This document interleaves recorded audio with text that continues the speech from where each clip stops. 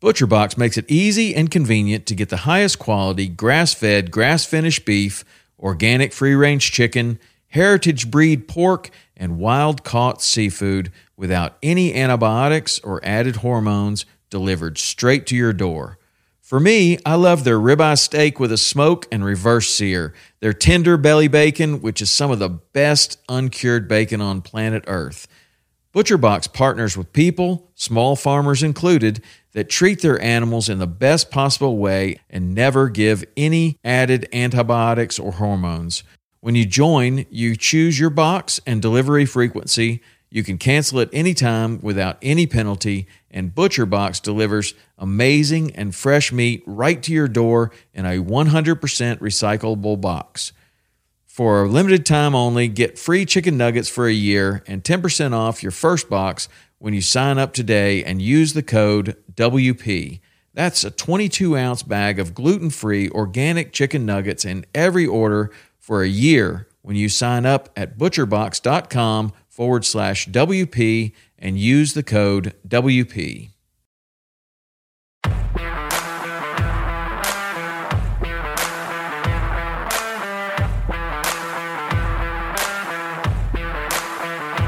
Welcome to Western Contours Podcast, sharing experiences, providing insight, and looking for solutions to become better hunters. We talk gear, on and off season preparation, tips and tactics, conservation, and finding inspiration in the outdoors as sportsmen and women. Thank you for joining us as we share our love for all things Western hunting. Hey guys, welcome to Tap Tuesday, brought to you by Titanium Archery Products. Dedicated archers deserve truly elite products that provide all of the performance attributes that they demand, and that's exactly what Tap delivers. Hey guys, I sat down with Ben Myhre of Wildlife West. We get into our 2018 Catalina Island hunt, California hogs, and talk a little conservation. Enjoy the episode. So we're on with Ben Myhre. Ben, good evening, man. I appreciate you sitting down with me. And taking Absolutely. some time. Welcome. Why don't you? Good to talk to you again and go over things and talk about the lifestyle we love. Heck yeah. So I'm going to let you take us right into this, man. Why don't you give us a little intro and some background on yourself? I've been in the hunting business. Well, I'm 50, almost 51 now. Started guiding professionally when I was 21, but had been around the business since I was about 15. My dad guided, and my cousin kind of on a ranch in New Mexico kind of got me going in. I used to hang out with everybody and be there as the hay boy and the skinner and packing and doing all that kind of thing. So it just seemed kind of a natural fit to go that way. And so I came to. It was actually kind of funny. During high school, I'd work on this ranch in New Mexico and kind of got my feet wet there. And so after high school, I went to school in Arizona, went to a tech school. I think a lot of people went to tech schools in Arizona, and it just wasn't the right fit for me. It was in computers, electronics, that kind of thing. And I go, yeah, I can't live in the city. This isn't going to work. So somehow I just got my cousin in New Mexico hooked me up with this guy in California, multiple use managers, Wayne Long, and he hired me to come down to Dyke Creek Preserve, which is just out of Red Bluff, around the east side of the valley. And I went there when I was 21 and was with them for almost 10 years, guiding pig hunts and deer hunts, turkeys, and got to go to Santa Rosa Island, guide elk and deer out there. And I think kind of during those years I worked for them, we'd have anywhere from 10 to 12 different properties, anywhere from California, New Mexico, Colorado, Alaska. So I got to live out of a duffel bag and do what a lot of guys dream about. And it was pretty fun. And so did that for, like I said, 10 years. And then went through, while I was doing that, kind of chipped away at a college degree, and 4-year degree took me about 8 years to do, but I got it done. And I got a degree in biology here in Northern California, and then quit working for them and wasn't sure. I went to work with another friend of mine, just doing habitat work on a couple of ranches here in Northern California, wetland work and upland birds and that sort of thing. And then Catalina came along, and another outfitter had it. And this was back in 1998, and his company was going to take care of the deer hunting out there. And so a friend of mine was supposed to guide for him. It didn't work for him. And so they said, hey, do you want to come out? So I went to work for him in 98, 99, and 2000, and guided deer hunts out there we were there about 2 months in the fall.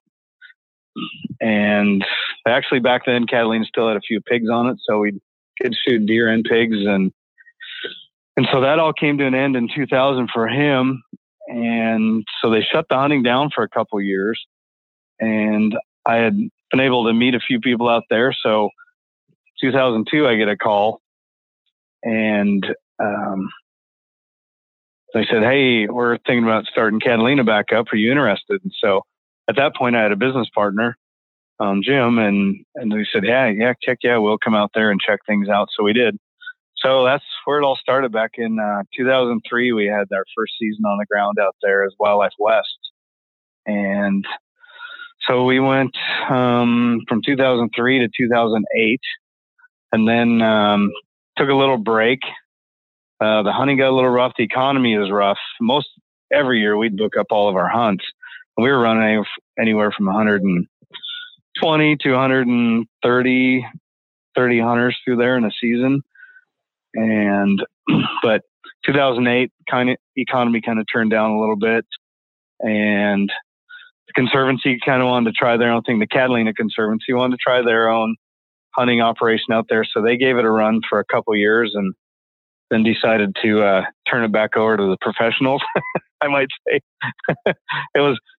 we made it look pretty easy. And when they took it over, it was a little harder than they thought it would be. So since then, we came back 2011, and since then, I bought my partner out, and so my wife and I and kids have been going out there every year since then. So this will be this coming up in 2019. I think that'll be 18 years for me guiding out there on the island, and my kids they started really little out there, and they've went every year we go out there. They've been through grade school, and Chase now he's in high school now. So it's kind of a family thing we do, and everybody goes for a couple months and do our thing, and everybody jumps in and works hard. And my wife and I take care of things, and I get a couple guides that work for me that've been with me a while. So kick ass. It's kind of a family deal, and it works good. Yeah. It's a pretty fun deal. I mean, it's not fair that we make money having fun, so but we enjoy it. Yeah. It's interesting hunting there. So just so to fill everyone in, I had the opportunity last season, 2018, to get on one of those hunts with you, and it is probably in my top 5, one of my top 5 hunts in 20 years.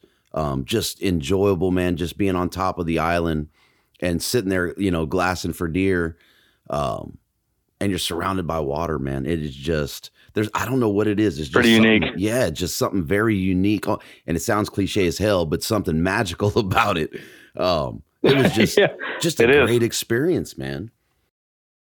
Yeah. I mean, the island's 48,000 acres, and we have access to about 40,000 of it where we can hunt. So we can come and go wherever we please on those acres. And so we can really show people places that most people don't get to see, just going out to the island. It's just unique in that respect that we get to go where we want to go and jump off and go hike and go hunting. So yeah, it grows on you. And it's, I understand how guys, sometimes during those hunts, in the middle of the season, we're like, boy, you get tired and you get drugged down, and guys show up and they're amped up and ready to go. And you realize, guys living in the city and going about their busy lives get to come out there and experience that. And it's a pretty neat deal. And for us, it's a great thing just to get to be able to guide and do that.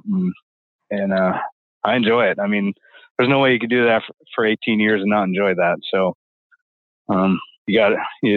it's got to be in your blood, because the hours are long and the days are long, but you look forward to getting out there. And now over the years, there's so many clients that repeat every year. They're friends of yours you've been hunting with for a long, long time, and you enjoy their company and getting back out there with them. And they know it's special too. That's why they all come back. So, and it's a unique, in its own respect, it's a unique deal, right? So you started talking about the Conservancy trying to manage that. It's rough. There's no predators on the island outside of us. The pop is so. Yeah. Plus, when you hear somebody hears, 48,000 acres are taking, X amount of deer a year. But the management's super important on that island, right? I mean, they're everywhere. It's the key to it. There are no predators. And then you get, the only thing that really affects those deer out there besides the hunting and the natural aspect is the weather. If we don't get the rain for a couple of years, that really reduces the feed, and that has an impact on them. But then you get a year like we had this winter, and they will rebound really fast, because every doe will have twins and they'll both make it. So you got to keep the pressure on them, they can be hard on the habitat, and we know that. And the Conservancy knows that. So that's why we work with them on that to create a good balance there and keep the deer numbers in check. Otherwise they can take off pretty fast, and no one likes to see starving deer. I know people come into Avalon and see those deer that live in town, and those aren't the same deer that we're hunting out there in the middle of the island. Those are I always call them the welfare deer, because they're eating lettuce and bread and those kind of things, because they live right in town. But you get out on the island, those deer are pretty healthy, and but you got to keep them in check with no predators, no disease, and the winters aren't tough on them unless there's just no rain. So yeah, the management is key out there, and we take we try to take as many does as we do bucks. Each hunter has that option to shoot a buck and a doe, and that really helps the population. I mean, it helps the quality of the bucks, just to keep that balance there of not just shooting bucks only, because pretty soon you're just going to get an imbalance, and that proves to not work too well. So,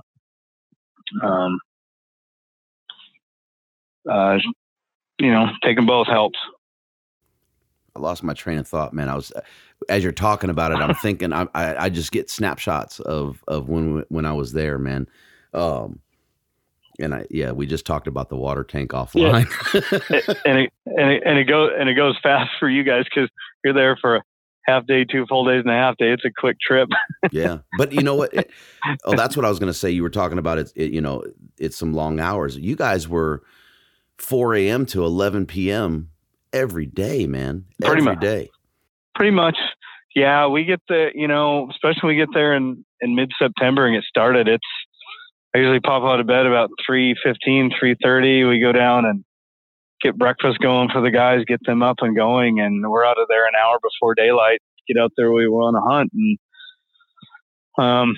so you hunt for a few hours, whatever it takes in the morning. You might have a little lull in the middle of the day and take a break, have some lunch, maybe go to the beach, hang out, and then keep hunting till dark. And if you get animals, then you're skinning them out and processing them up and get home, get some dinner. But yeah, usually it's 3:30, 4 o'clock to 11. Yeah, that's pretty much my normal schedule. Yeah, some long days. And it was, like I said, man, one of the most enjoyable hunts I've ever been on. I mean, we're not advertising, folks. I'm just, I'm talking to Ben, and Ben's running it, and I enjoyed the hell out of it. That's why we're talking about it. Yeah. But man, to wake up, it's a great experience. Oh my God. It's great for the guys from Southern California. That I have a lot of clients now that used to go to Colorado or Texas or Wyoming, and they drive for a couple days here and there to get there, and they can jump on a boat in Long Beach in the morning and be out there, and mid-afternoon we're hunting, and they're getting as good a quality animals as they were driving for 2 days one way and 2 days back, and time is valuable to people nowadays. You don't want to eat up all that time. So it's great for the guys in Southern California to come out there. They know it's a great thing for them and unique. Yeah, it's just different. It's the last island left. There's Santa Rosa's done, so Catalina is the last island of the Channel Islands that has any animals left on it. So hopefully, you never know what the future is going to bring, how long it'll be there, but while it's there, we'll hopefully be there and keep hunting. So how did that 2018 season, man, how did that look for you guys out there? It turned out good. We had the drought. I was a little spooked. I always am. And I'd been out in the last summer doing some deer surveys, so I could kind of see what was there at night. The Conservancy, every year we do spotlight surveys, kind of get a population estimate and see where the deer are, that sort of thing, and see how healthy they are.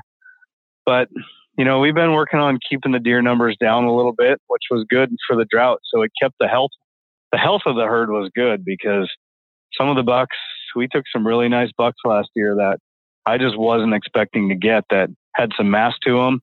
You could see a little bit, they'd get real heavy at the bottoms, and then some of their points wouldn't get real long just because I think they kind of ran out of the food they needed.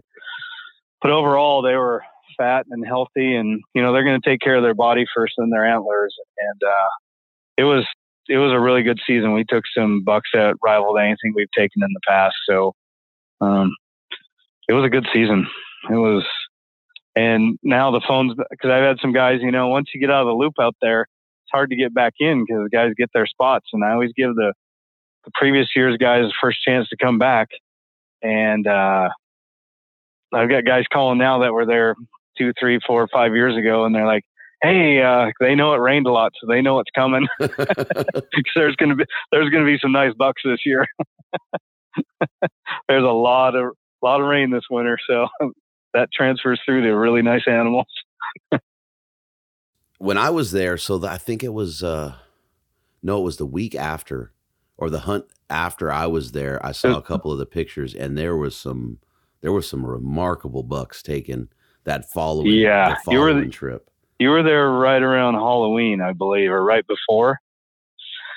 And that next hunt, we got in some pretty good deer. And it happens. I mean, sometimes in the very beginning, we take some really nice bucks, and at the very end, you just never know. It's just hunting. We hunt as hard as we can. Us guides, we're looking for the big ones too. We want them just like you guys do. And the rut kind of changes every year here and there, but you just never know where you're going to find it. But we took some really quality deer. It gets the phone ringing off the hook when you put those on Instagram. Heck yeah. We were kind of talking about it, but the one that I caught buck fever on, man, it was probably the biggest, ruddiest, nastiest buck I've seen in a long time, man. And I caught the shake so bad, and I couldn't do it. It was like a 213 yard shot down to that tank area, and he was on a doe, and there was another buck, a smaller buck in a bush, and he was just head down and just sat. I mean, he was dead, man. And I just couldn't get it together. Could not get it together. Tom's going, shoot him. Tom, I can't. What do you mean you can't? Shoot him. I can't stop shaking. That's what it's all about, though. Oh, if you don't have that in you a little bit, it isn't worth hunting. Oh, man. You got to quit. But that buck was huge, man. That was a big buck. I actually think I think it was the second picture you posted with that following group. I think that was the buck. An older gentleman took him. Yeah. I mean, just from what I remember when I saw that picture, I go, that's that damn buck. Oh boy. But that happens a lot. I always tell guys, I go, after they miss or mess up on things, I'll go, hey, I'll send you a picture of him next week. That's how I felt, man. But the buck that you put me on, man, that dude had that broken left side where it looked like maybe he had broke while he was in velvet and it mended together. So he had that real hard angle. Oh man, I just love that thing. And the one side kind of looked like almost looked like a whitetail on the right side. It was really, I mean, just super symmetrical. It was crazy. So he's very, very unique. we get a lot of the character to a lot of those bucks is just crazy. Of some get the whitetail look and some get the real traditional mule deer look. And we have a buck that have one side looks whitetail and the other side's mule deer. It's just kind of crazy that way. And the real dark chocolate antler some of them get just make it pretty unique. Yeah. The deer, as the best that we can tell, and I have documentation that I got from Fish and Game years ago. Back in 1928, there was 19 deer came from the Angeles Forest. And then the next year, they brought down a buck and 2 does from Modoc County, actually, up in northeastern California, and put them out there. And that's the only written documentation we can find. I've heard rumors of whitetails, but I've heard all kinds of rumors on things out there. So that's what's been documented that was put out there and did their thing. So I usually get the question, hey, are those blacktails? And I said, no, they're just a California mule deer.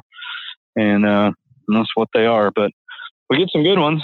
And, not everybody's going to get the big one. There's a lot of fork and horn shot, and there's a lot of guys that they just want to come out there and have a good hunt. And some have been coming for, I got a couple guys that have been 15. I have one guy that comes from Huntington Beach area there. He's, except for maybe missing 2 years, so I think he's been out there 16 years with me. So, and he's taking some big ones. He's taking some small ones. He just enjoys the ride. Yeah. Well, that's what I said after I blew it on that bruiser, man. I said, well, if I had worst case scenario, man, I'll take a doe.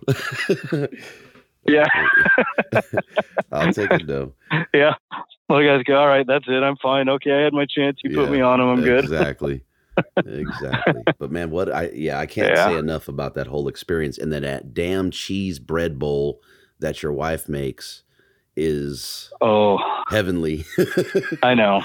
Good. I try to lose weight out there, and I have to really make an effort because I come in and there's bacon wrapped jalapenos and the cheese dips and all that. So I just go, hey, this isn't going to work. You could just stand there by that little hors d'oeuvre area she has, man, and fill up, and then you bust out the big old dinner spreads and the giant steaks, and it's first class. Yeah, make everybody gotta feed them, enjoy the trip. Yeah, absolutely. Yeah. So do you know how many deer you ended up taking off the island last year? Last year we shot right at 150 deer out of there. It was about half bucks and half does. A couple more bucks than the does. And then when we're done out there in December, the local hunters, the guys that live on Avalon, they get a chance to go out and hunt. So they'll end up taking, anywhere from 40 to 50 deer a year off there also. So that's been about pretty much what we've been running the last, quite a few years at that pace. And you'd think you keep hitting it like that it's really going to knock you down, but they're still there every year. So there's, some years a little more, some years a little less, but the quality's always been there and everyone gets their opportunity to.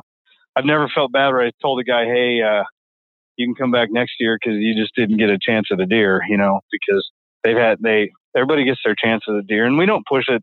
It's not a trophy hunt by any means. It's just a deer hunt. It's a management hunt to control population is what it's about. So, nobody. The guys come out there, and nobody that was there with me was very picky that I know of. Yeah, and most guys aren't. I mean, there's very few guys that ever just like, nope, if I don't see what I want, I'm not shooting it. They know what it's about. It's about management. We need to take deer off the island. So if they come every year, every once in a while they're gonna get the big one. And a lot of people, they just want the experience. They want the meat too. It's part of their life to go home and feed the family venison. So, yeah, that's a blast, man. I'd recommend anybody over there in a heartbeat if they can get in one of those open spots. Good luck. Yeah, if I can get an open spot for you.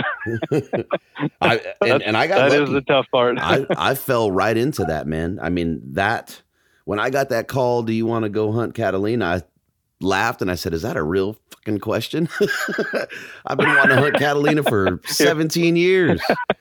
I mean, you're really asking that, huh? Yeah. I was just like, man, I'm there. What do I have to do? I think that was like might have been like a Monday or Tuesday. And I think I was on the boat on Thursday or something like that. It was just, yeah. Yeah. And then that evening we were kind of wrapping things up. We got your buck, and so you and I finished that one out, and Tom grabbed Raul and headed off down the hill and tagged another one. Yeah. So we finished out that night. Yep. Yeah. Yeah. That was, yep. We saw a lot Never of stop deer. grinding. Yeah. Some of them. Yeah, no, and you actually just get it. I'll take that statement back. There was a guy that got selective on a buck. That was my ass, because we had one. I think it was on the first morning, and he was with two does on that. I forget the name of that back area. I can't think of it. Dang it. Like Salta Verde or somewhere back in there? Yeah, that's it right there. That was it. And he was pretty small. And I said, you know what? I told Tom, it's the first morning, man.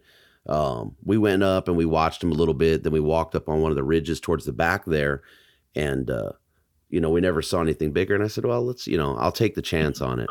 But I think the first evening, I think we saw in the neighborhood of probably 7 to 9 deer that first evening. And then probably another 6 or 7 that next morning. I mean, it was great. But yeah, I forgot about that. I got a little selective. And in the old days, God, there's some days we go out there, we'd see 20, 30, 40 deer in the mornings and evenings. At one point, there was just so many deer out there, and everyone goes back and forth on the population. But I mean, I've been out there a lot of years hunting them, and the population is definitely different than it used to be. But that wasn't healthy for the herd either, because it was pretty rough on them there back in 2007 and 8. There was just too many deer out there, so they whittled them away, and that helps them. But yeah, usually you'll see, it's pretty rare not to see deer. I can't think of a time I've ever went out on a morning, evening hunt, or during the day you weren't finding deer. So they're there. So one of the things, man, when I was there that stood out to me, right, and it really left, I mean, outside of the hunting and outside of how you guys treated us being out there, but after we shot my buck, we were taking pictures, and both you and I, the first thing was, let's get rid of that tongue. That to me, man, I was sold. I was Ben Myhre's fan forever with that, because there's just not enough care, in my opinion, right? And guys will argue it all day long, but there needs to be a level of care when we are putting that stuff out there, on display, right? So let's take the care. Let's respect the animal. Absolutely. So that was one of the things, man. Respecting it. Go ahead. I'm sorry. I didn't mean to cut you off. You got to respect the animal, and you got to realize that people who don't hunt, whether they like it or not, or do or don't, are going to see those pictures, and you're proud of those. And when I see things on Instagram or Facebook where there's a tongue hanging out or blood running down the side, for me, that's a big turnoff. And I'll usually comment to people, I'll go, "Hey, nice tongue hanging out," just to let them, it's no big deal to make those animals look good and make them what they were in the field as best you can, and give them that respect. And you see that a lot. That's getting better, though. Guys are getting better with that. Oh yeah, you don't see a lot of the butcher. We're a hard target for those people that don't like what we're doing. So I don't give them anything I don't have to. And there's times where my guys will bring in, and sometimes you just can't help it. The animal got hit wrong, or things just didn't work right, or you just couldn't make them look good. And those pictures don't go out. I just don't want those out there. I had a pig a couple weeks ago that we just couldn't clean it up good enough I even tried going black and white with it, and it just looked bloody, and there was nothing we could do. It bled. And I like those pictures out there for guys to see them, because people like to see them, but no, it's not going to happen, because I just don't want it that way. So you owe that to the animal. And people are squeamish. We're not, but there people are. And so, gotta do it right. So, yeah, it's one of the things that stood out to me, man, on top of everything else, right? Of all things on a hunt like that, that was probably one of the most, that left one of the heaviest impressions. And I really appreciated that. It worked. Yeah, no, it was, yeah. I appreciate it. I think we're ambassadors. Yeah, we definitely are, man. Definitely are. So part of all that hunting out there, man, is you got, like you said, the families out there, and you were able to take your kids, don't they harvest every year, huh? Or got to this year, I think. Yeah. My daughter, she turned 12 in October, and we'd been through hunter safety already about a year ago.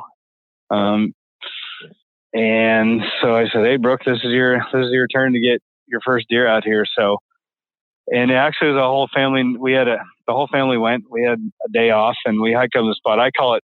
It's right at the base of Orizaba, which is the highest point on the island, and I call it Jurassic Park. It's beautiful in there. It's not easy to hike into. It's pretty rough. Most guys don't want to go there because they're just not everybody's physically capable of going those spots. But we got in there and I got her on a deer at about 180 yards and set her up, and that was her first kill. So yeah, those are pretty satisfying for a dad and the family, the whole family would be there with my son Chase, because he shot a couple already out there, and he didn't take one last year. He tried and tried. He was just looking for the right deer. He was a little pickier than he should have been. So that's all right though. But I think he did take a doe out, if I remember right. The years all blend together, but he did. 150 deer. We always try to do our part and take a couple does out. So my wife, she says she likes to hunt, but she likes to hunt for bargains at the stores, not hunting out there. So she's okay with me hunting, but I don't think she'll ever pull the trigger. So yeah, mine's the same way, man. She'll go out, but yeah, and they like to go along and see things out there, and that's great. And but yeah, for me, that's a pretty big deal to have the family out there. If I had to leave home in Northern California and spend 2.5 months out there without them, that'd be pretty tough. So they're still willing to do it. We've talked about other options, especially since kids are getting into high school now, and it's not easy, but our kids have grown up out there just as like they have here at home. So they have as many friends out there as they do here. So it works. So I put them to work whenever I can. That's some hours. Grind. Yeah. Put the pack frame on. Let's go. Yep. And that, you know what? I noticed the trend after I left too. What's that? I said, I noticed the trend after I left that island too. Cause I think the following two groups, guys were packing out their, helping pack out their deer. Cause that was a little odd for me, man. They do. I gotta tell you, I was like, I carried my pack the whole time. I was like, man, there's no way I'm letting somebody take everything out. I gotta, just a different experience, If guys want to jump in there, they can. Some guys, they know they're not going to be able to do it, and they're not going to pack them out. A lot of guys want to help or pack the whole thing. And I'm not one of these guys who go, nope, it's my job. I'm packing them. Hey, if you want the experience, I'll save my back a little more wear and tear. You're more than welcome to do it. Yeah, that's exactly what you told me too. Oh, it's good for my back. Yeah. And it's steep country. Oh, it is. It's pretty rough out there. You can get yourself in a lot of trouble if you're not careful.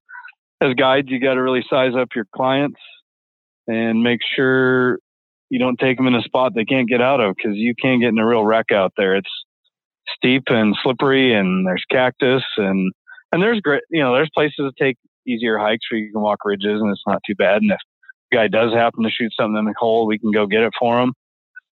But all those things got to come into consideration when you're guiding, because guys can get in. You don't want to hurt somebody, and you don't want to take them on some blazing trek the first night, first morning, and ruin their feet and wear them out, and then they can't get out of a truck. So you want to have that ability to make sure you manage your hunt correctly, and that's a big part of guiding, is sizing up your clients, what you can and can't do, and how you joke with them and don't joke with them, and and make a good hunt for them. So that's a big part of it.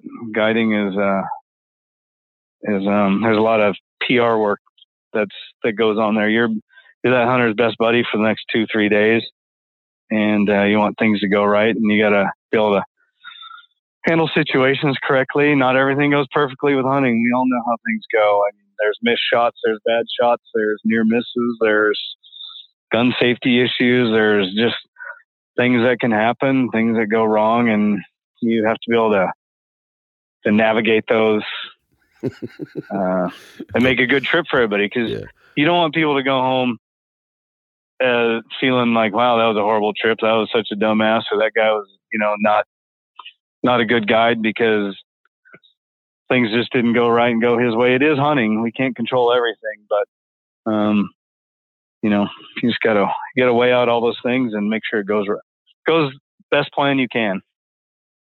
And like I said, I know Ruth feeds our hunters really well, and we try accommodations and places to stay for guys are a big deal to me, just because, in the guiding world, you can't control everything, and the weather, the animals, those sort of things, but we can control certain things such as accommodations and giant food steaks and vehicles and that sort of things. And things that, you control that you want there, and to make a good trip for guys. And that kind of speaks to itself as far as our repeat clientele, because I think this year I have like 98% of the guys from last year coming back. So yeah, hopefully I got a call that said I might be there again, so I'm crossing my fingers, man. Good.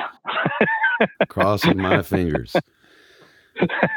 So same time slot, that big one's probably still standing maybe down over the hill for you. I'm telling you, I think that he was taken that following week, man. I'm almost positive that was that deer.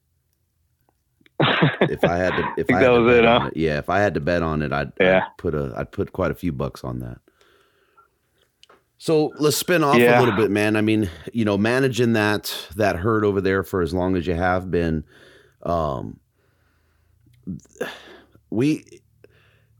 I'm not trying to bash the state, but we have, everything is emotionally based.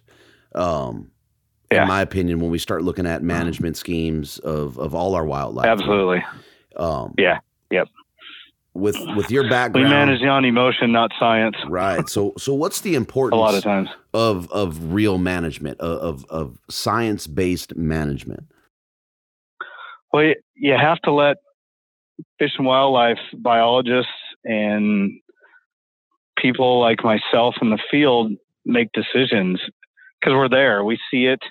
We're disconnected from the emotional part of it. We see the facts. We see the deer counts, the weather, the habitat, the feed, the things that matter, that make a difference. So you need the professionals to be able to do their job. And in California, we're just, I know a lot of great biologists in Cal Fish and Wildlife that they just kind of throw their hands up because they're doing a lot of paperwork anymore, and they're responding to things that they shouldn't have to. They should be let to do their job that they were trained in. And so, we work with the Catalina Conservancy, and they do an awesome job. I mean, they're a great organization to work with. They get it. They see the balance there. They know we have to control the deer, and they're great to work with, for me anyway. And so, it's a tough one, because you go in a lot of places, public land, the state, the predator hunting's pretty much been eliminated, or there's a constant assault on what we can and can't hunt, trapping, those kind of things, and varmints, predators. Those all take a toll. Bear hunting got set back with no use of dogs, and not as many bear are taken in. We used to get to take 1,700 a year now, and it's maybe 1,100 to 1,300 deer or bears are taken in a season. I don't know what this last year's numbers were, but I mean, bears are tough on fawn recruitment. These bear are out there during the spring. They're looking for those fawns, and they're fast, and they get them. Another, factor I see kind of west of where I live out here, when I go and look at this country out here, a lot of these cattle ranches are like, hey, there used to be just deer all over this place. And then I look at their places and there's just no riparian habitat left because the cattle have been allowed to go through there. And those deer really need those fawning areas where it's thick willows and heavy cover for them to get those fawns to grow and get up on their feet and get going. So there's so many factors, and just with vehicles and on certain roads and, urban encroachment. It takes its toll, and it's just hard for animals to recover. Yeah. And that cat population, man, I've seen more cat sign and cats in the last, I'm going to say 5 years than I thought was possible in single areas. I mean, it's just unbelievable. And it's becoming such an urban thing. I mean, they're in backyards we just had a bear yesterday at UC Davis. A cub came down into town and I think it was right almost on UC Davis campus. They had to tranquilize and move it out. It's just, things are getting pushed out. But yeah, the cat population which we haven't been able to hunt them since, was it 91 or 80, 89, somewhere back there. And there's no recourse for it. There's no way to even manage them besides the depredation permits. So they take their toll. They're going to kill a deer every time.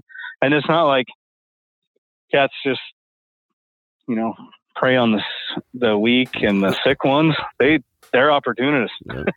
Oh yeah. There's a big old buck walking under the tree they're going to take him out. That's not, yeah. So, there's a lot of factors against deer that make it tough for them in just certain areas. And that's where private land management comes in. It's just, people are able to control some of the predators, not the mountain lions, but you got, coyotes and things, and you can kind of selectively take certain deer out and leave certain deer. But then that also transfers over. It gets a lot more expensive to hunt there too, because they have the quality, but you got to pay for it. And that's just the ugly reality of our world now, which is tough for people trying to get in, get in there to hunt. And, we have these draw zones that, you put your points in for and try to get, but if you don't have max points, some of these, you're never going to get drawn. And that's a real tough thing for new hunters, young hunters coming in. They're not going to have the points that these guys have had since they started the point system. So you're not going to get these premium hunts. So people go out of state. And it's looking, go elsewhere, or they just don't hunt. Looking at it this year in some of the X zones, man, it's starting to look like maybe every 5 to 7 years for a guy to get in some of those X zones. And 5-6 years ago, you might've been looking at every 3 to 5 years. So it's just, it's getting worse and worse, man. It's getting harder and harder. Yeah. It's just not, that's that. And we need to recruit young hunters. We need new hunters coming into the fold. We need women hunting, which has been a big push. But we just need guys like us that want to hunt too. Mm-hmm. That have just said, I'm not going to hunt in California, or it's too hard. I'm not going to get a tag. It's not worth it. And they quit. And then it's kind of a snowball effect, because then their kids or their grandkids, they're not going to get to hunt because they're not going. So it is, I know I was at a fish and game meeting a couple months ago, and they're starting this R3 to regenerate kind of thing. It's going across the country, and they're wanting to recruit. I forget how it goes: recruit, regenerate, and reactivate. Maybe it is to get hunters back in the fold. But I told the people at Fish and Wildlife, I go, this is your fault. For so long, you guys have not promoted hunting. It's just been anti-hunting here, left and right, and now all of a sudden they're running out of money because they're funded by tags. Hunters. And it's dropping off. And it's not just here, but it's happening across the country in different states where it's just, they're like looking at the bottom line. They're going, we're going to be out of business here in a few years because we don't have the hunters anymore, because we're the ones putting money out there, spending money on tags and hotels and taxes and Robertson-Pittman Act and every bullet and hook and gun we buy, there's a tax on there that goes into wildlife conservation. And and your people who are out there enjoying the same things we are, they're not putting the same kind of money in that we are. And so, unfortunately, that's what it's coming to. Yeah, and with I believe the way that money is appropriated through that Pittman Robertson is landmass and license purchase, right? So California has huge landmass. So between California and Texas, my understanding is we get the lion's share. But if we don't, if those numbers start declining in the license purchase, man, that money is gonna start disappearing faster and faster too. So then we're in a bigger situation. It's gonna drift away. Absolutely. Yeah. So we need to recruit, but you got to give them some opportunities also. So I just bought all my kids' tags for this year, hoping they get a junior hunt here or there. Chase this will be his third year putting in. We haven't drawn anything yet. Brooke, this is their first year, so we'll see. So hope I can live vicariously through them. Hopefully they get an antelope or an elk. Yeah, well, I just applied for my elk point this year, man. I have, I want to say I think it's 17 points with this year. And I figured I have another 2 to 3 years before I draw. And that's before you draw one. Yeah. Yeah. It's just, that's crazy. A lot of donations, man. It is. Jeez. Well, I guess a lot of money. What is it for a point now? $9.99. I think when I first started, it was like $6 and some change or something like that. And it's $9.99 for the point. Yeah. And you do that with buying your license and all those things that add on to it. And it's a couple $100 every time with your fishing license. And it adds up. It does. And for some families, that's a lot of money. Yeah, definitely. And then you were saying opportunity. It's not a cheap sport. With guys that want to stay in, man. I've been talking to guys that are just getting in, and I'm like, hey man, grab a A-zone tag. That A-zone tag is, in my opinion, is one of the best tags in the state. I mean, it covers probably just shy of a third of the state. You have north and south, and you have the longest season. Really very liberal season. Yeah. Right. And the B zone's pretty good up where we are because it's longer. It's 6 weeks or so, and you do archery right into rifle. So the opportunity's there. You just gotta put in the work. You gotta be willing to go for it. You gotta work. It's not. I mean, by no stretch of the imagination is it easy to go out there and get a buck. So it definitely takes some preseason stuff going. But I think, like I said, A-zone, man, that's a great opportunity for guys. Yeah. And there's a lot of public land out there, and sometimes you got a boat where you can jump on, on the Sacramento River here. We have lots of areas we can hunt, but you need a boat to get to them. But they're there. It's just you gotta use your tools and take the opportunity. Then be willing to, especially if you're a beginning hunter. Sometimes you're not always going to score the first year or two, but enjoy the experience. That's part of it. Yes, sir, it is. That's the best part when you stop worrying about that tag, man, and just soaking it all in. I think it actually makes you a better hunter, right? Because when you stop worrying about seeing an animal every time you're out, panicking or getting frustrated, you're learning every time you go. You're picking more and more up. Yeah, and you see poor guys.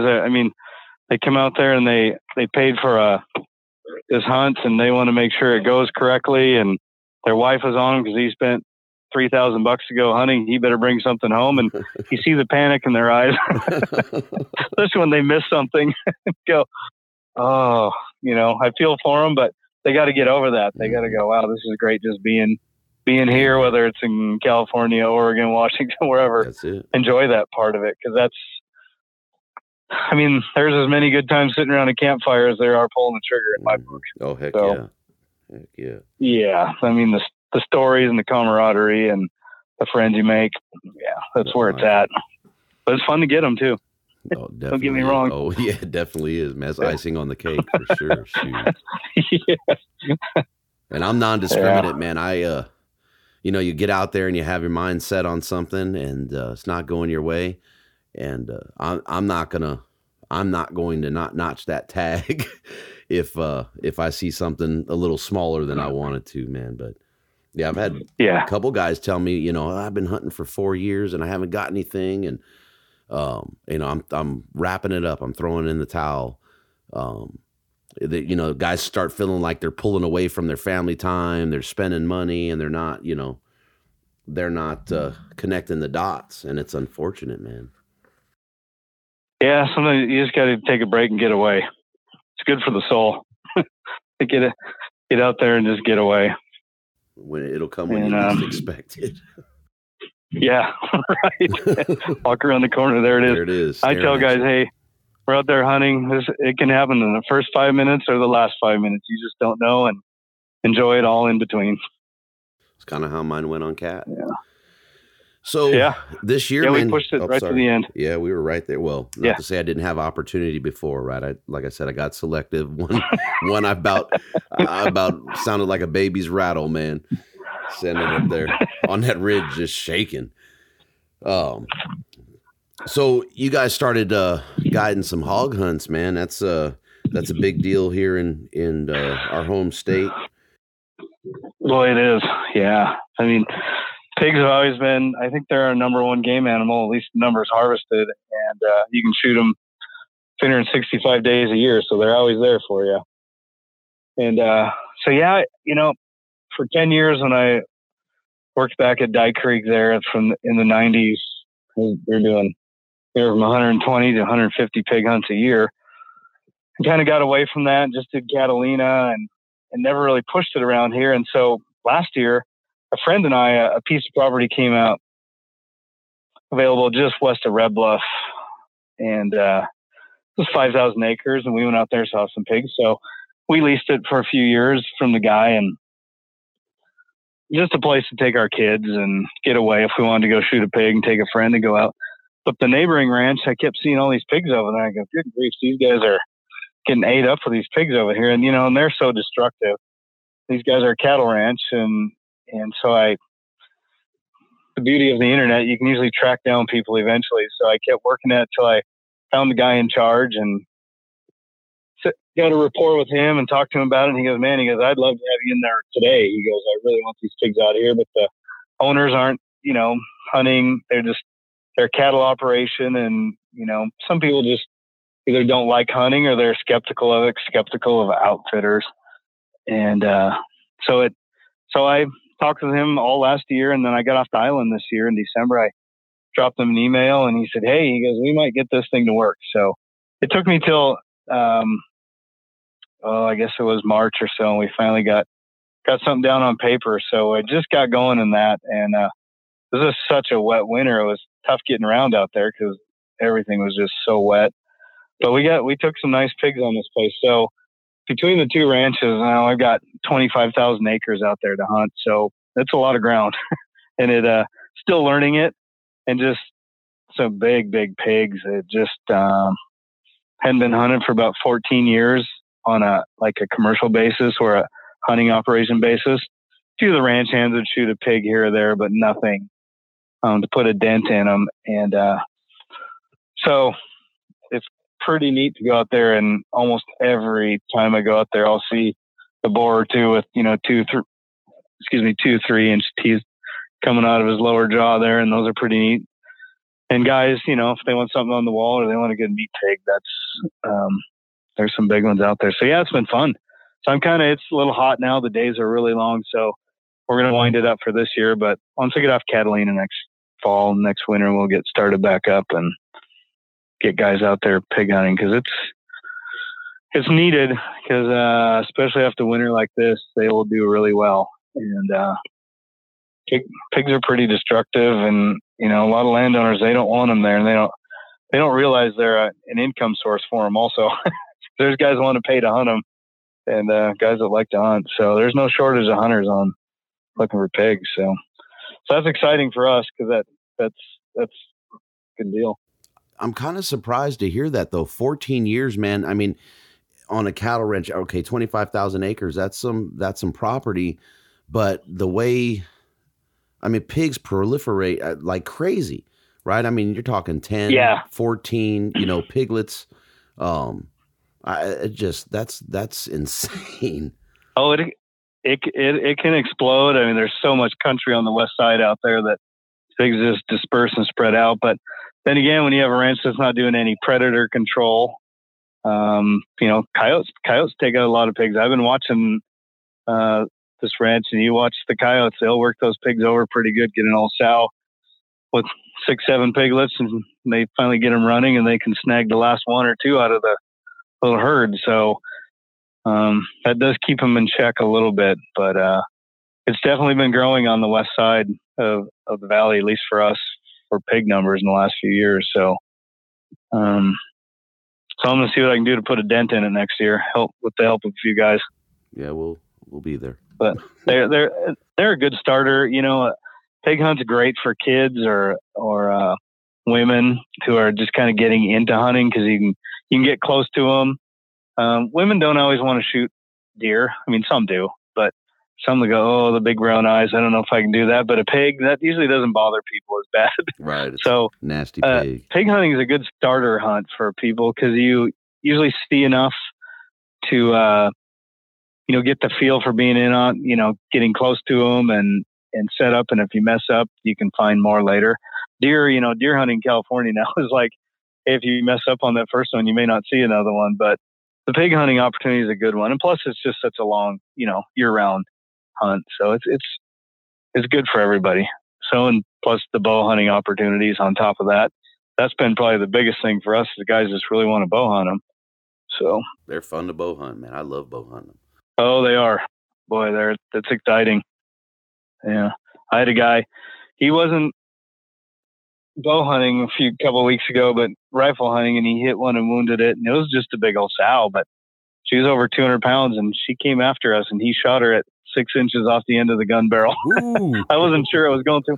I go, what am I going to do here? Because he's about to, that old sow was about to nail him. So I figured if it got past the gun, then I would try to do something to knock her down, because she was coming and she was mad. Oh, and he did his job. He stayed solid and hit her. Nice. Yeah, and people don't realize. Well, I shouldn't say people don't realize. I don't know how much they realize how aggressive they can be. Yeah. When you get up on them like that. Yeah, and I've guided well over 1,000 pig hunts, and I've had very few do that, but occasionally it can get a little dicey. I've had a couple of close calls where you better be on your toes or you're going to get hurt. Yeah, I recently saw. I'm not sure where it was. I want to say it was Texas, but I'm probably just thinking Texas because you think hogs, you think Texas. Where a guy got a boar got him, and man, the tusk just tore that dude up. His leg was was bad, but it got his face, and it went from like the bottom of his jaw up, past right up under his eye, and I mean just razor sharp, man. Sliced his face open. It looked nasty. Oh, they did. The teeth are that sharp, and then the infection that you can get from that, it's not good. They can rip and tear. It can be a really bad animal to get on the wrong end of. Yeah. And that day the one came after us, I was like, I didn't have any sidearm with me. I'm like, no, it makes you think maybe I should carry something. But like I said, it's so rare that it happens that I don't usually worry about it. But you go sneaking around the brush after something wounded, you're taking a little risk. So, but most time it's a pretty safe thing, controlled, and you get get within a couple hundred yards, and then you can really sneak in on them if everything works right. And you can get to where people can just, especially new hunters, get in there. You can hear them breathing and enjoy that part of it and the adrenaline rush. And it'll get a guy hooked. I have one. I remember years ago at Dye Creek, I had a guy. He'd never hunted at all, and he shot his first boar, and we got in close, and it was, the adrenaline pumping pig thing you'd think it would be. And after that, his buddy, I go, hey, how come William's not coming back this year? He goes, oh, he's off to Africa now. He goes, you created a monster. He goes, he's spending $250,000 a year hunting. Wow. And it happens. I mean, I just had a call yesterday from a guy from Southern California. He goes, I'm 71. I'm in good shape. I've been working out. He goes, I've shot, guns most of my life. He goes, but I've never hunted. And he goes, I want to try that. And I want to get into hunting. And so you can start when you're 12, or you can go to your 71 or 90. I mean, I had a guy in Catalina who was 93 when he shot his last deer. So you just got to keep going as long as you can, but it's there for everybody. So yeah, because what was that? What was that gentleman's name that was there? He owns the off-road performance place. Dang it! I think his name. I want to say his name was Tim. I can't remember his name. Yes, Tim. Oh boy, I should remember his last name. He was a new client last year. But yeah, he does off-road racing. Yeah. Yes. Oh man, Tim Orchard. Yes. Yeah. Yep. You want to talk about a dude that does some hunting? I mean, he went full throttle. Yeah. That listen to him talk, and I actually talked about him on one of the podcasts before because I'll never forget his New Zealand really? story. Yeah, because he was telling me stories about New Zealand and stuff. We're sitting there talking, and he's like, "Yeah, I'm out there. Weather was bad. We couldn't pack up. They said the only way was to fly in." He looked over, saw the helicopter, and said, "Well, whose is that?" And I'm like, "Damn, that's some deep pockets, man." I know. And then to see the money, you can do what you want sometimes. And then to see the pictures of some of the hunts he's been on and some of the animals that he's taken, man. I mean, you want to talk about dream status stuff. It's just like, oof. Yeah. Unbelievable. No, to get those opportunities and take advantage of it, that's an awesome position to be in. So, but, like for on Catalina, I got guys that save up their money all year and that's their one hunt of the year. And then there's guys that are on a circuit. They're heading from there. They're going somewhere else to hunt. So for the most part, at least on Catalina, though, it's more just us regular guys that, go on a couple hunts a year and work hard and take care of the family and get away here and there to go hunting, which I think that's a lot of us.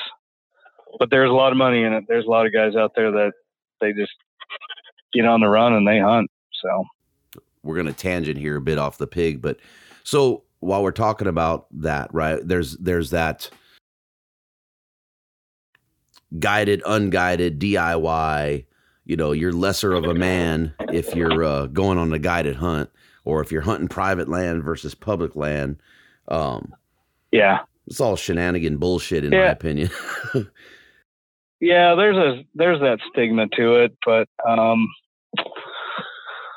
man, some guys they work a lot and they just don't have the time to scout and put in the time that we as outfitters and guides do to do the things that they would be doing normally to locate animals and know where they're going to be at and where to hunt. And so they work, so they're able to pay for that.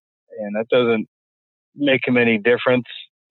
I mean, I got some guys that they do hunt on their own and they're just as successful without a guide as they are with a guide. So, if you can do it yourself and get out there and you have the time, but it takes time and anymore, people just don't have that kind of time, especially when you got kids and a family. It's a little more difficult to get out there every weekend and go scouting and drive 200 miles on Friday and scout all weekend and be back to work on Monday. That's not always an easy thing. And so guided hunts aren't for everybody. I know that, but I've had guys who've never been on a guided hunt that have hunted on their own all their lives and really enjoyed it and said, hey, this is an awesome experience. And they learn something too.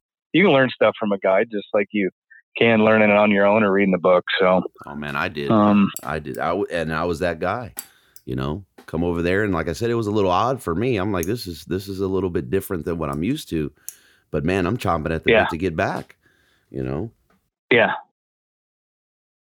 Yeah. And, and a guy learns to sit down in glass and use binoculars and spotting scopes and take some patience where some guys just take off and go. And, I took a guy 2 weeks ago and he's an outdoor writer and I'm surprised this guy's ever killed anything on his own. He's been writing a long time, but he just didn't get hey, you kind of got to keep your voice down and use your hunting skills and your stealth. And I'm like, after a while, I just gave up on the guy. I go, hey, we were in a Polaris Ranger and we pulled up to an area. I go, hey, let's hike up to this pond here. And some of those pigs hang around here. And we get out of the thing, and he starts talking as loud as he can be. I might as well just loaded him up and kept on going. So there are things you can learn from other people and observe and go, hey, maybe I shouldn't be so loud and noisy because I don't know how that guy ever gets a story out. Long range shooting. I was like, good grief, he couldn't kill himself, much less an animal. Yeah, that's got to be an interesting thing too, right? Is all the different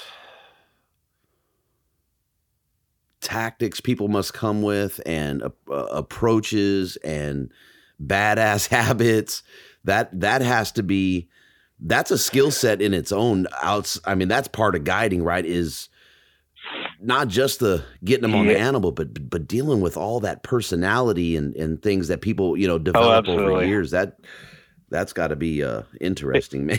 It is. And yeah, there's times where you just want to pull your hair out and tell a guy, hey, look, there's a reason I'm in the business and we kill stuff. Listen to me. But, and everybody hunts different. Everybody guides different. There's times where like when Tom and I went with, I jumped in with you guys and we went, and Tom hunts a little different than I do. And so there's things sometimes you step back and go, hey, let him do his thing. Cause you look at a deer and you go, hey, I'm going to go around this way. And I'd be like, hey, I'm going to go this way. It's just different, but you got to learn from each other. And well, yeah, putting the personalities together. Sometimes it's like I said, when clients come in, I've gotten to know most of all of mine because they've been coming for so many years, but you get new guys and you got to learn them. And like I said, see who you can joke with and who you're going to watch for swinging the gun barrel around and how they're going to handle themselves. I mean, the best thing we do is after, hunters come in and we have our lunch and get our tags and all our paperwork and make sure we're all legal and legit and and I do this on every hunt is, have a pre-hunt safety hunt and what the hunt's about, what's going to happen out there. But getting guys to the range just to check guns. I mean, it's so important you never know what happens to a gun, and you can really read a hunter by how he handles himself at the gun range, how they're taking care of their gun and walking around with the gun, how they're talking, how they're shooting and getting set up. And that helps, a guide kind of figure things out also and put two and two together. And some guys, well, you can, you're riding, or you might have hours and hours of riding or being with them and coming up with conversations. Some guys, they'll talk your ears off, and some guys, they don't say much, and you just kind of roll with it. And like I said, you're their buddy for those few days, and you want them to be successful, and you want to do it right and do it ethically and legally and all those good things. So, but I didn't even there's some challenges. That. There's some days where I go, oh boy, I need a break.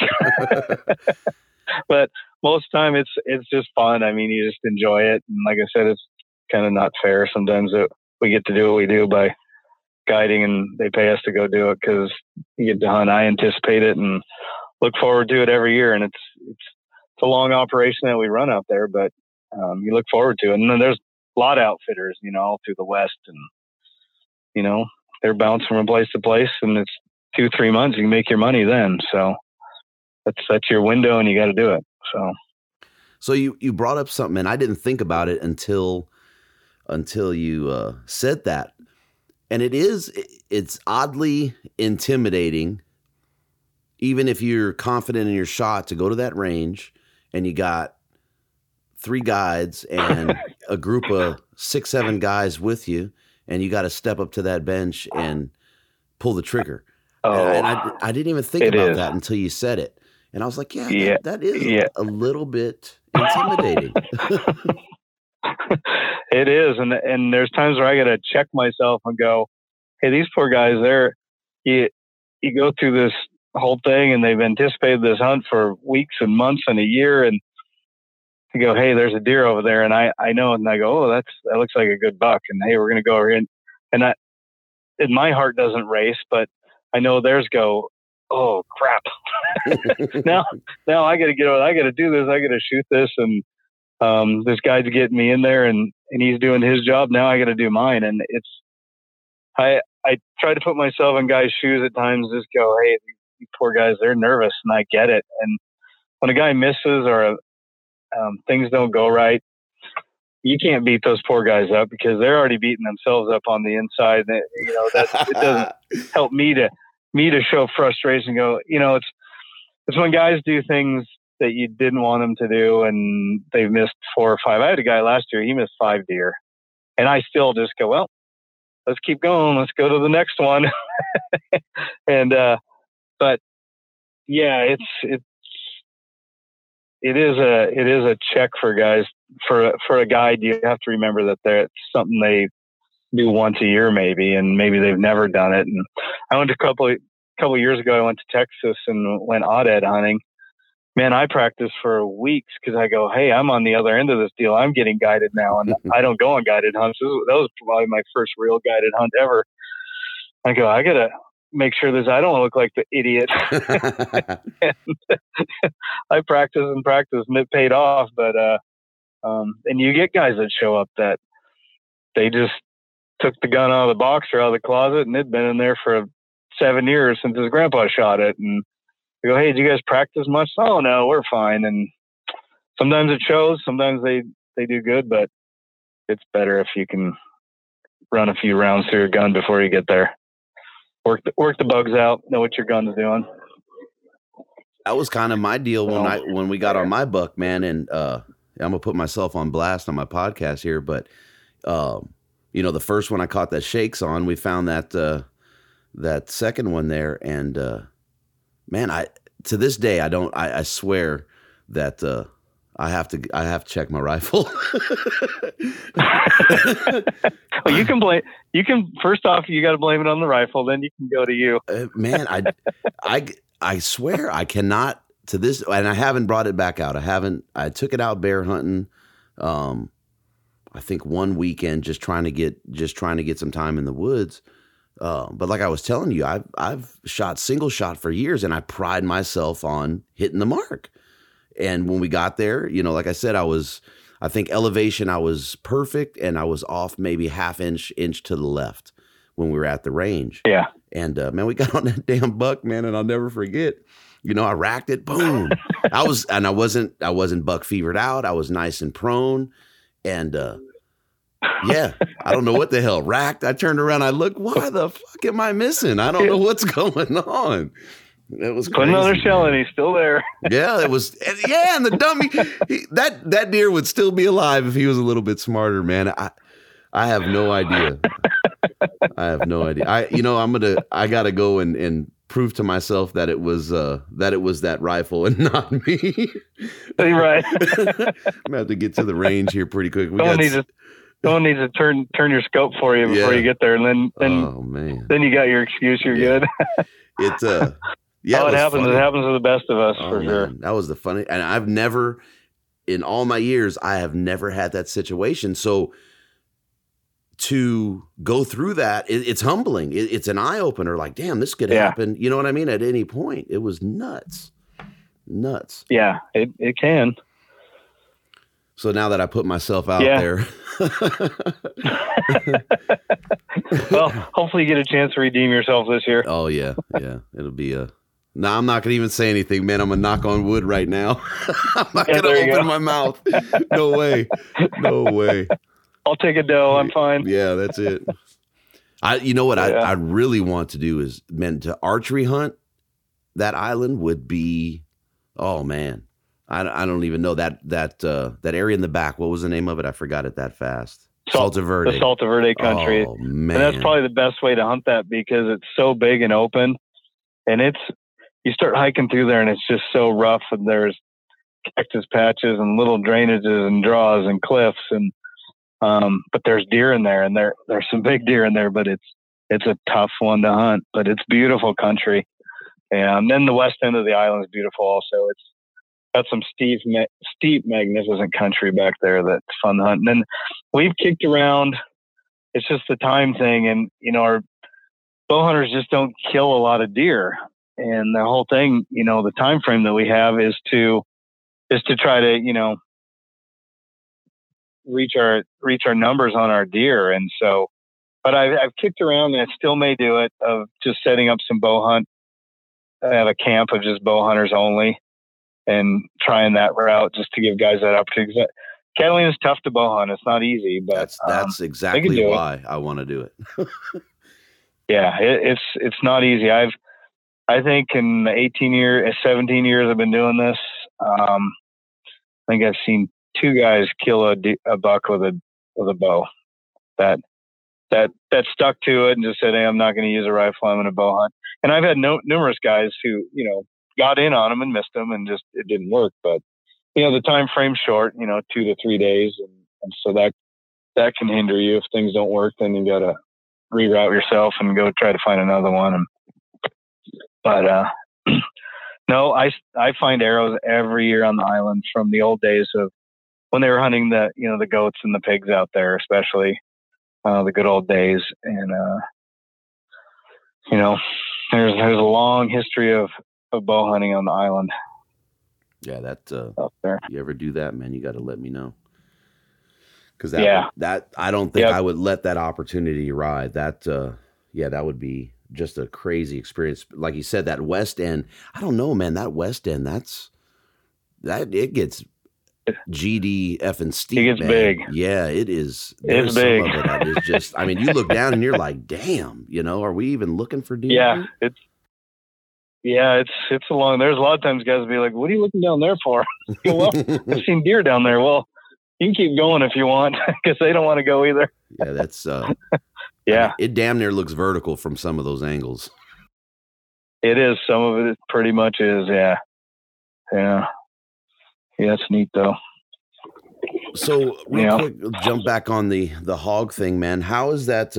How does the public land opportunity up there outside of those properties that you're guiding on? How is that stuff looking? There's a few hunts Fish and Wildlife puts on where you can draw tags for down like Grizzly Island and around some of those lakes, Berryessa and around there. But I mean, there's some guys that go and get a few pigs, but it's mostly private land hunting for pigs. But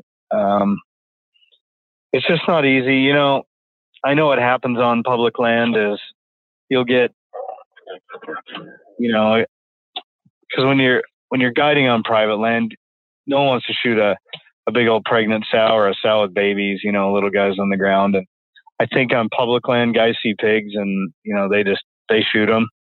And sometimes they did good and shot the right pig, and sometimes they didn't. I think those pigs get harassed enough, the wrong pig shot, and you just end up not having that many pigs on public ground. It just seems like it's never been really good quality. But there are some areas, but not much. So most of the land west of like Red Bluff, Corning, and Willows and that country, it's almost all private in those foothills. That's where the pigs are. Once you get into that Chemise country and that Chaparral, there'll be some pigs in there, but there's not a lot. So they're mostly in all that ranch land that's all private. So yeah, that's one of my tricks, man, is to find that private that gets pressure and get on those little pieces of BLM that are scattered about. Yeah. And hopefully that pressure is pushing them off to that BLM land. That's something around there. Yeah. Yep, it's hard. I mean, you go in Paso Robles country and on the Central Coast, and it's just lots of private land. So it's just hard to get that access to it unless you pay or somebody. That's the name of the game. Yeah, you're paying. Yeah, you are paying. That price has crept up over the years, pretty substantial too. It has, and I used to get phone calls of guys that call and go, "Hey, this was years ago at Dye Creek, and back then we were charging $550 for come in Friday night and hunt Saturday, Sunday, and meals and a place to stay." And guys go, "Oh, I can't pay that. That's too much. That's too expensive." I go, "Well, look, how many times have you been pig hunting?" "Oh, I've been out 3 times." "Well, where'd you go?" "Oh, on public land." I go, "How many pigs do you see?" "Well, none." I go, "How much money do you spend taking time off and sleeping in the back of your truck and cooking your meals and that?" I go, "If you come with us, yeah, you're going to pay $550, but you're going to get an animal and you're going to enjoy it. And you get to go home with an experience." So you kind of got to weigh those things out. Yeah.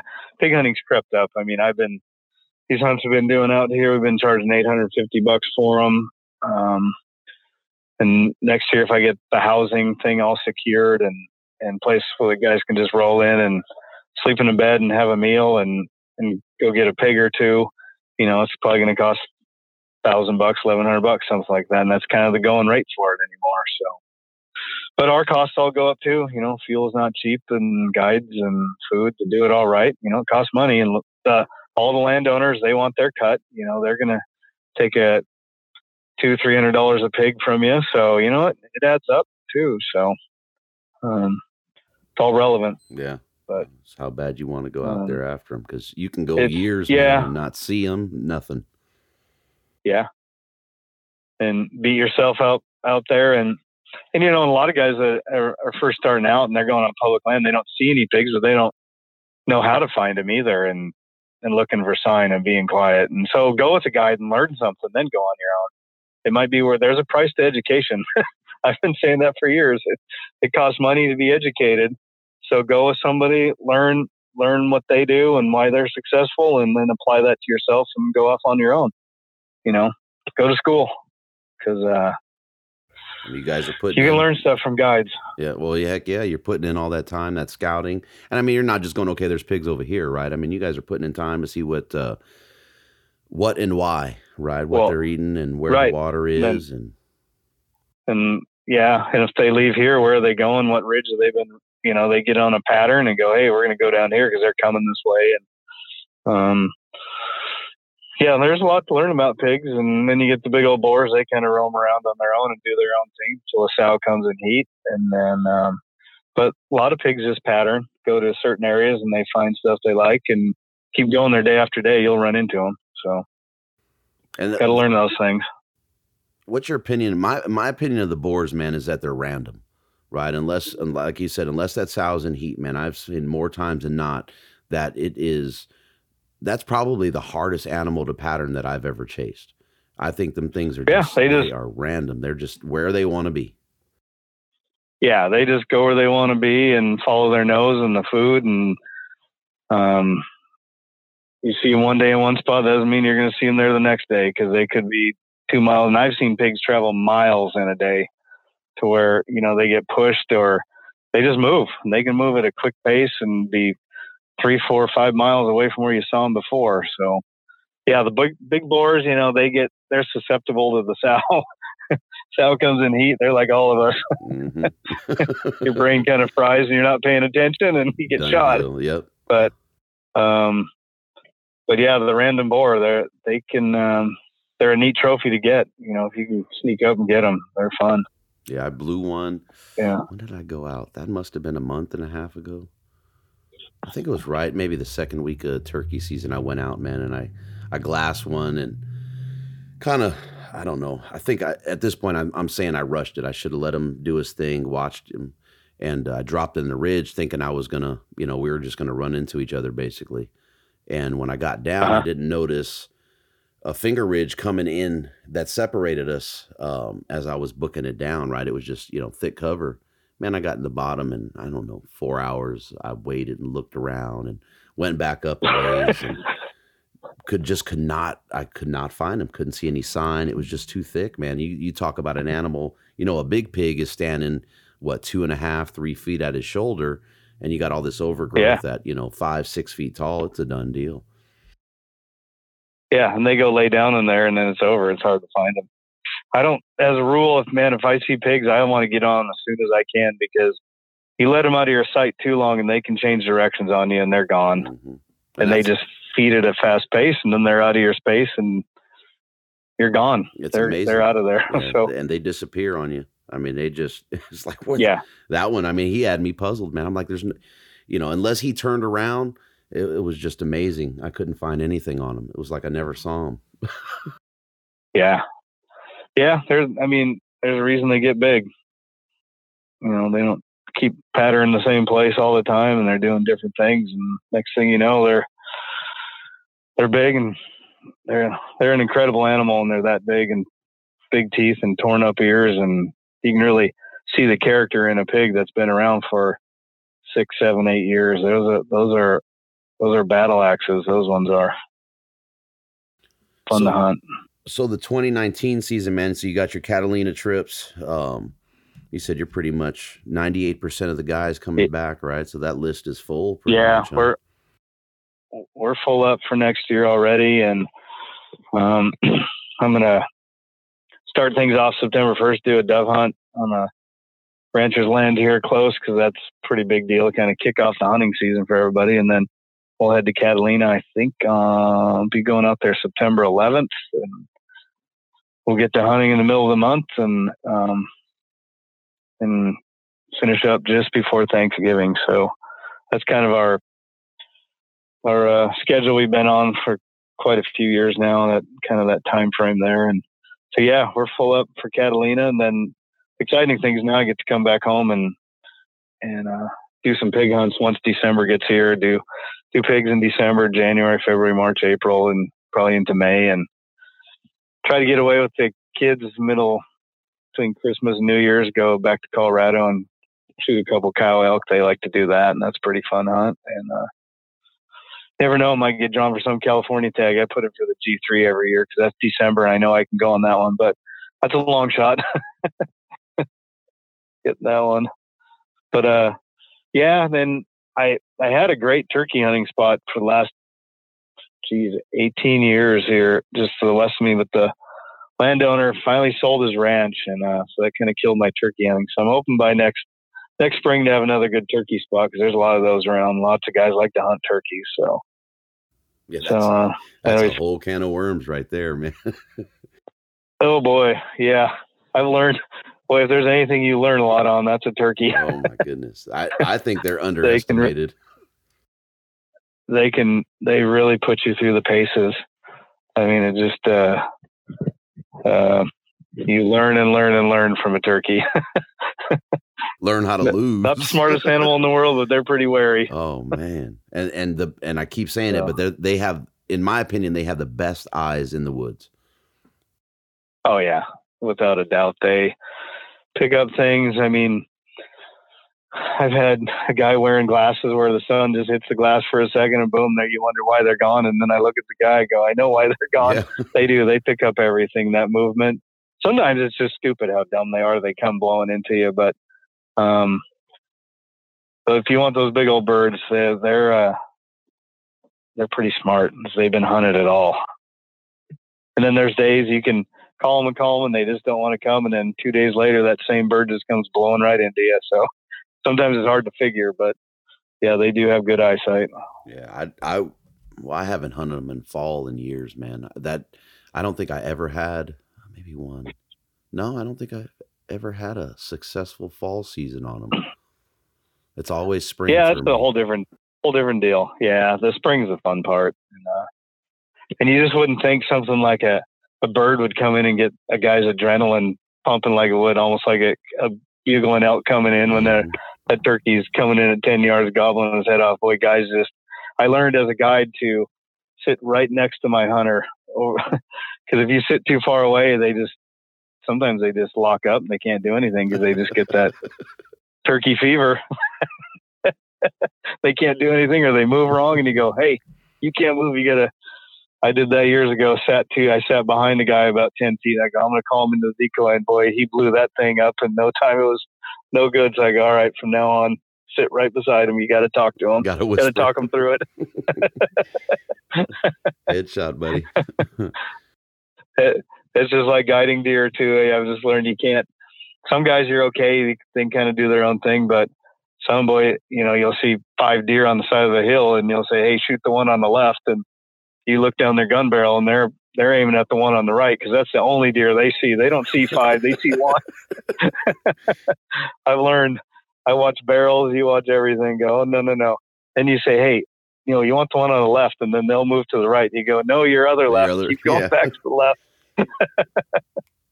Well, there you go. Shoot that one. That's that proven time, right? Oh, it's my turn. Yeah. So it's all good. It's all fun though. So how do keep that in mind? How do guys, if they wanted that opportunity at Catalina, man, what do you suggest? Getting a hold of you a couple years early? Is there a? Yeah, I put guys.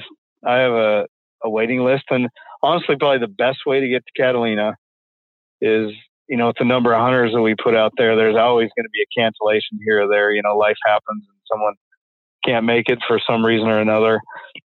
And I'll go down my list, and sometimes it may be 2 days out or a week out, or, where I can call up guys and go, hey, the spot open up. Are you available next week? And some guys can and some guys can't.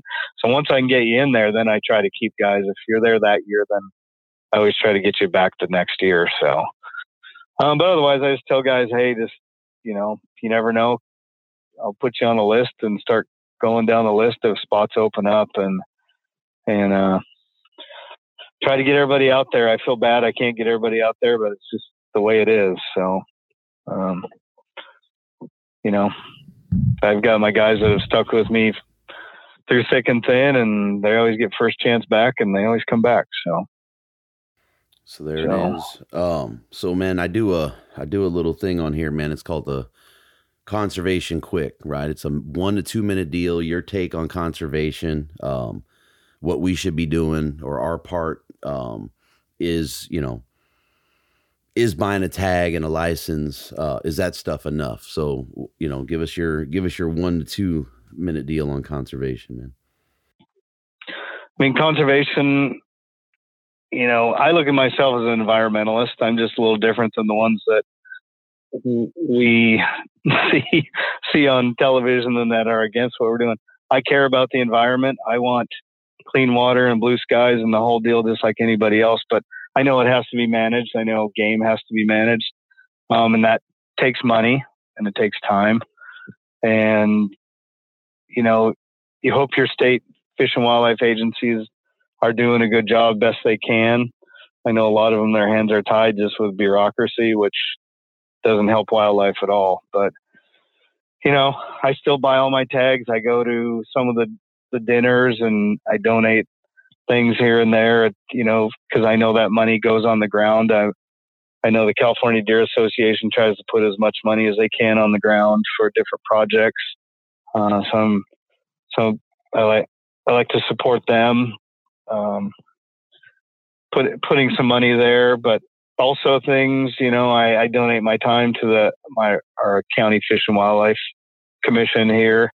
And we put money out there for kids, just to give kids a chance to see what it's about. We have a program with trout in the classroom we tried this year. So 4 different schools, we had fish tanks we put in there, and we hatched out steelhead, and that the kids got to put back in the river. And so I think the education is a huge part of conservation. We need that there because, us old guys, we know about it, but we're going to be gone at some point, but you got to keep the young people interested in it. And, we sponsor some kids in the outdoors, so they get to go to these camps and get to get their hunter safety and shoot a gun and shoot a bow and learn how to make a fire. And if someone can mentor a kid, that shows the interest. Not everybody's going to want to hunt, but if you can see a kid that shows interest in it, and you can get them out in the field and take them, do it. You might change their whole world for them to get them into conservation.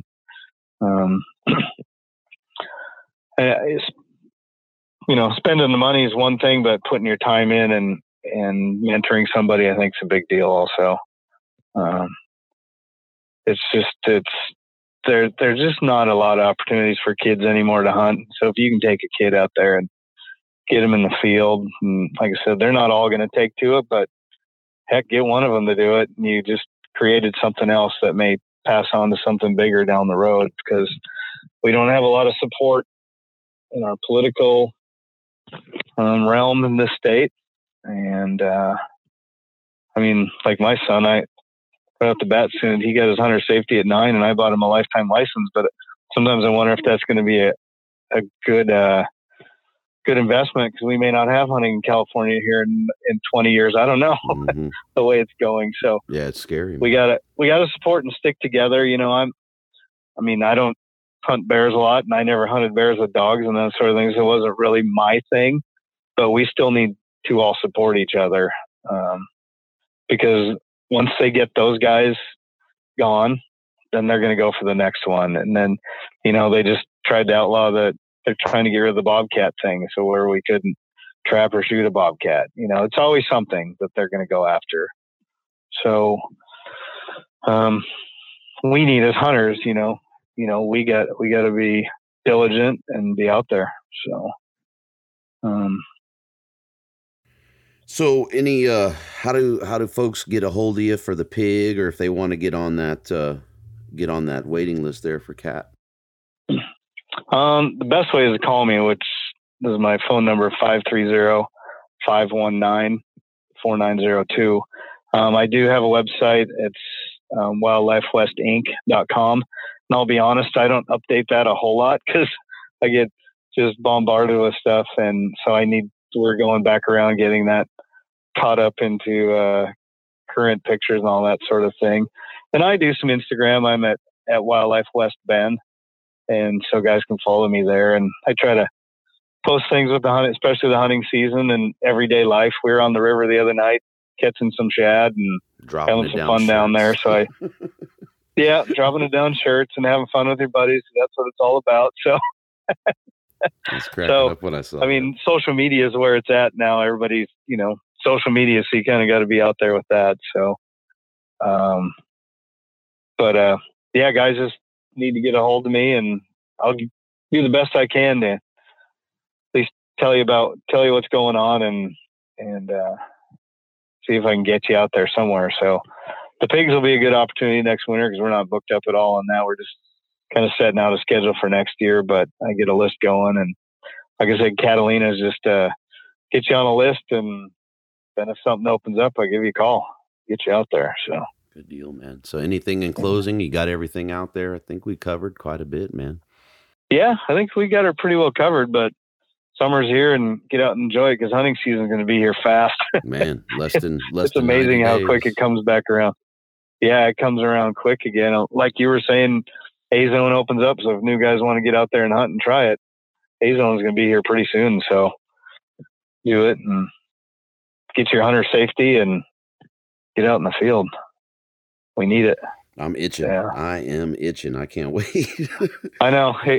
It comes around. You just start craving it. It's I get off the island. You've been hunting for 3 months, and you get off the island, and I'm like, well, I could use a break. And about 2 weeks later, I'm like, all right, I'm ready to go again. I need to get back outside and go. Yeah. And you're not allowed to go. You want to go. That's a heck of a statement, right? Because you're not even hunting there. Your guy did. Yeah. That's a heck of a statement. Shoot. Good deal, man. Well, I'm glad we got on, man. I appreciate the time. It's been great. Yeah, I really appreciate the opportunity, and hopefully get to see you this fall on the island and do it again. Yeah, I'm crossing my fingers, man. Nice to hear stuff. You're always heading up to Wyoming and getting out of here, going doing your thing. So that's good. Yeah, I gotta go. I gotta feed the giant, man. Yeah, only so much that traffic drives you back to the outdoors. Oh man, don't get me going on that one again. Good deal, man. Yeah. Well, like I said, man, I appreciate the time, and I hope to be there on Cat. If not, like I said, I want to talk to you about the pig hunt and getting some guys up there. Probably early spring next year. So we'll be definitely talking about that. Sounds good. Well, I appreciate the opportunity to talk to you and hash things out. That's what we got to do. Yes, sir. Just stay out there. Thank you. You can catch up with Ben, and to learn more about Wildlife West, head over to Instagram at WildlifeWestBen or www.wildlifewestincorporated.com. You can also reach Ben at 530-519-4902. Thank you for listening. Follow and tag us on Instagram at Western Contours. Jump on iTunes, Google Play, and Podbean. Subscribe, leave us a comment, and don't forget to hit that 5-star rating. We appreciate the support, and until next time, lay 'em down.